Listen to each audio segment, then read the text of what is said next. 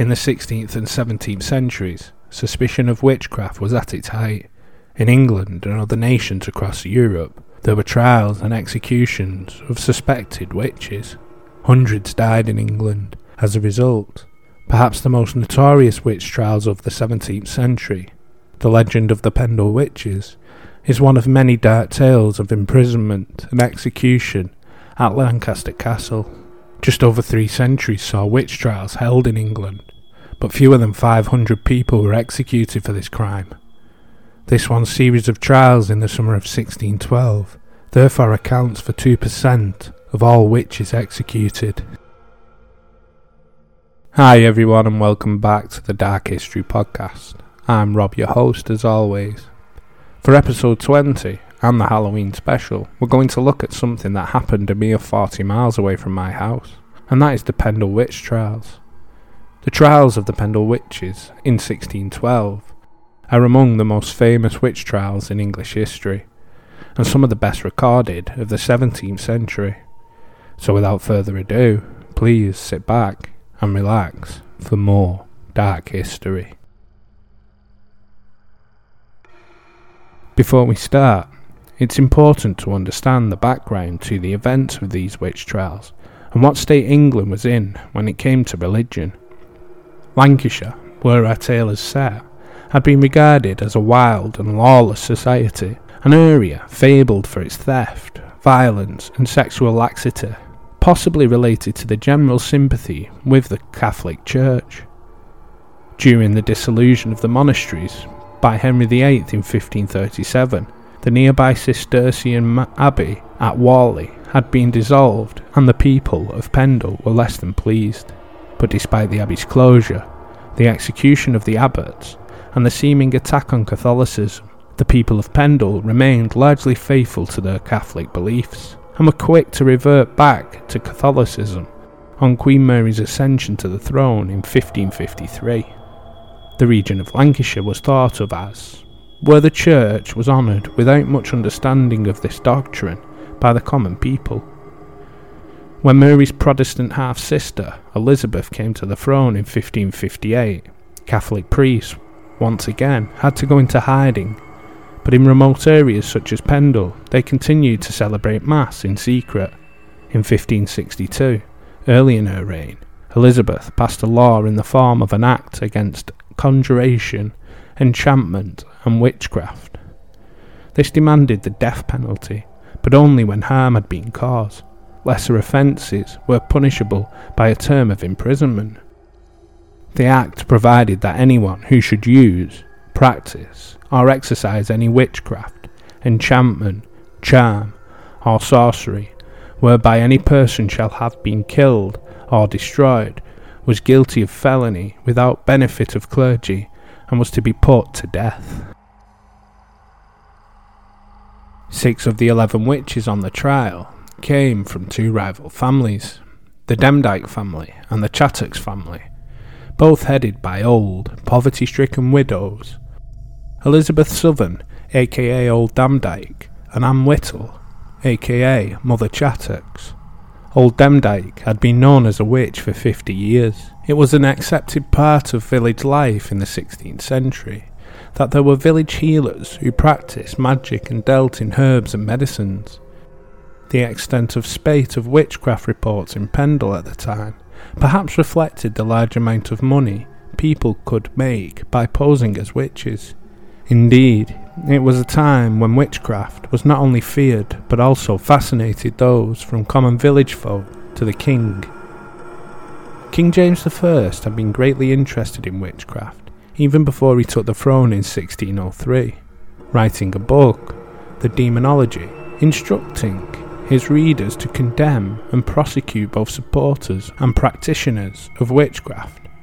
The scepticism of the king became reflected in the feelings of unrest about witchcraft among the common people. Imposed on the law, each justice of the peace in Lancashire at the beginning of the year of 1612 was instructed to compile a list of all those who refused to attend church or take communion, which was a criminal offence at the time.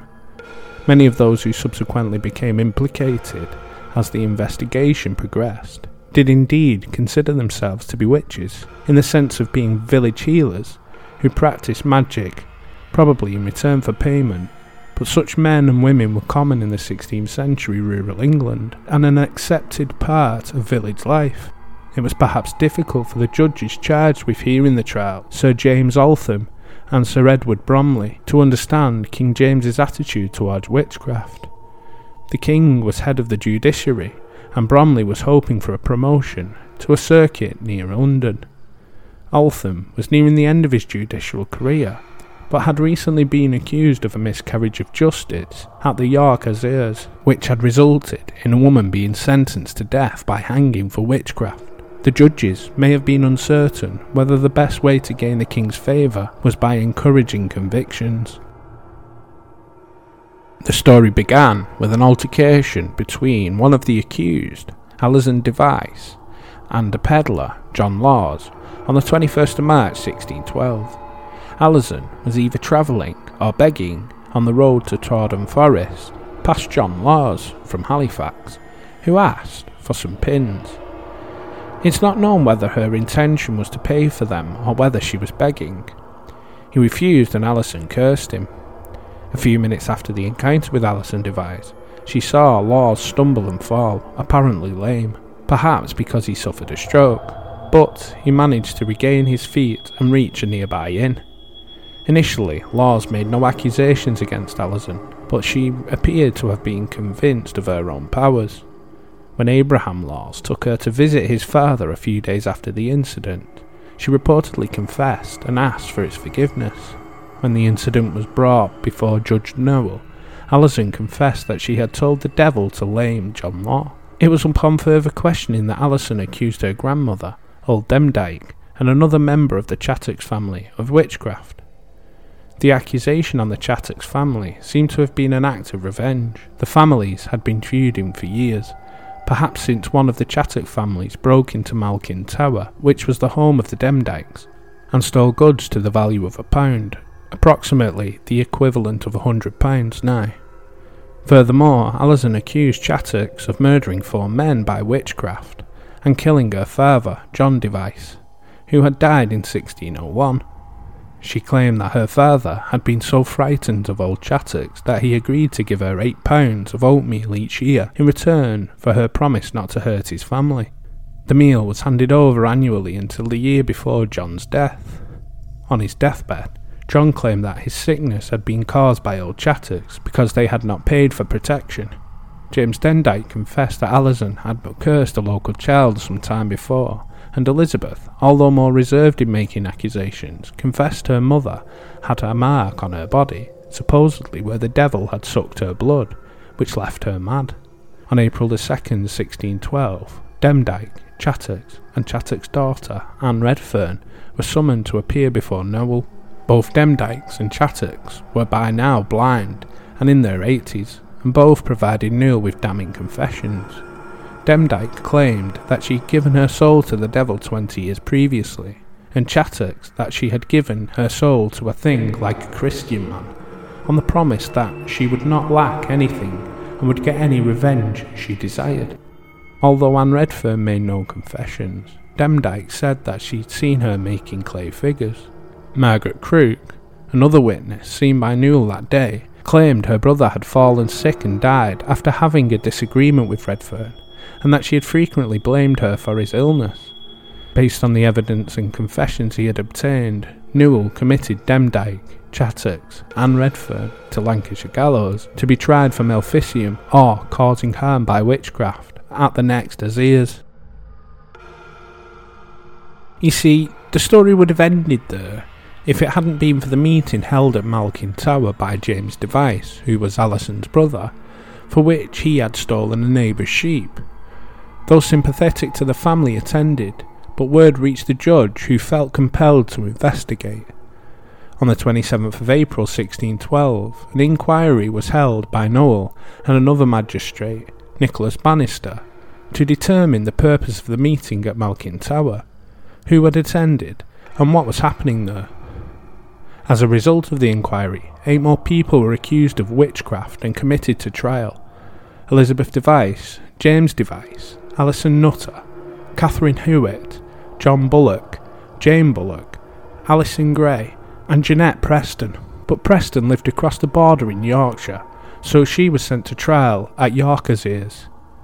The others were sent to Lancashire gallows to join the four already imprisoned there. Malkin Tower is believed to have been near the village of Newchurch in Pendle, or possibly in Belcoe, on the site of the present-day Malkin Tower farm, but this had been demolished soon after the trials. The trials were held at Lancaster between the 17th and the 19th of August 1612. The Pendle witches were tried in a group that also included the Salisbury witches, who were Jane Southworth, Jeanette Brierley and Ellen Brierley, whose charges brought against them were child murder and cannibalism. Margaret Pearson, the so-called Paddingham witch, who faced her third trial for witchcraft, this time for killing a horse, and Isabel Roby from Windle, accused of using witchcraft to cause sickness. As for the Pendle witches, old Demdike never reached trial. The dark and dank dungeons in which they were imprisoned were too much for her to survive. 9-year-old Jeanette Device was a key supplier of evidence for the Pendle witch trials, which was allowed under the system of King James. All normal rules of evidence could be suspended for the witch trials. Someone so young would not have been able to supply key evidence normally. Jeanette gave evidence against those who attended the meeting at Malkin Tower, but also against her own mother, sister, and brother. When she gave evidence against Elizabeth, which was her mother, Elizabeth had to be removed from the court, screaming and cursing her daughter. Some of the Pendle witches seemed to be genuinely convinced of their guilt, whereas others fought to clear their names. Alison Device was one of those who believed in her own powers, and was also the only one on trial who was faced with one of their victims, John Laws. When John entered the court, it is documented that Alison fell to her knees, confessed and burst into tears. 9 of the accused, Alison Device, Elizabeth Device, James Device, Anne Whittle, Anne Redfern, Alice Nutter, Catherine Hewitt, John Bullock and Jane Bullock, were all found guilty during their 2-day trial and hanged at Gallows Hill in Lancaster on the 20th of August 1612. Elizabeth Southern died while awaiting trial. Only one of the accused, Alice Gray, was found not guilty.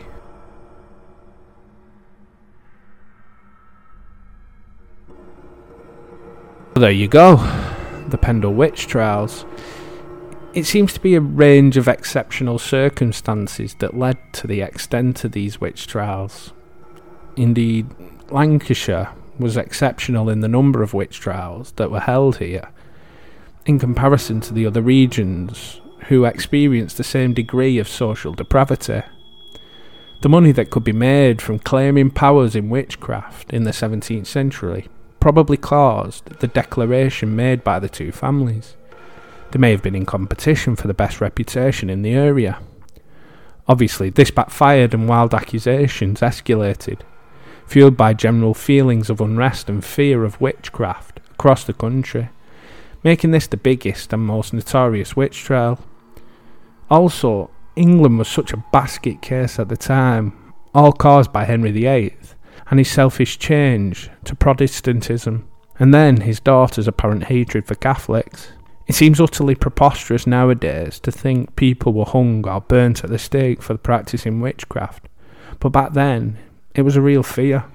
I say nowadays, some people in Africa and the Middle East are still put to death for this nonsense, but enough said about that. Anyway, if you like the episode, please drop us a review. It really helps the podcast out. Currently, I have 4, from my brother, my missus and my mum, which doesn't really count, and 1 bad one. So I would love to get more to see what you like and dislike about the show. If you think friends and family may like this, share it with them. Links to TikTok, YouTube, Insta and the show email are below. If you've been listening for a while, why don't you subscribe? Please do it, so then you never miss an episode. So with all that out the way, have a happy Halloween. Please join me for episode 21 and more dark history.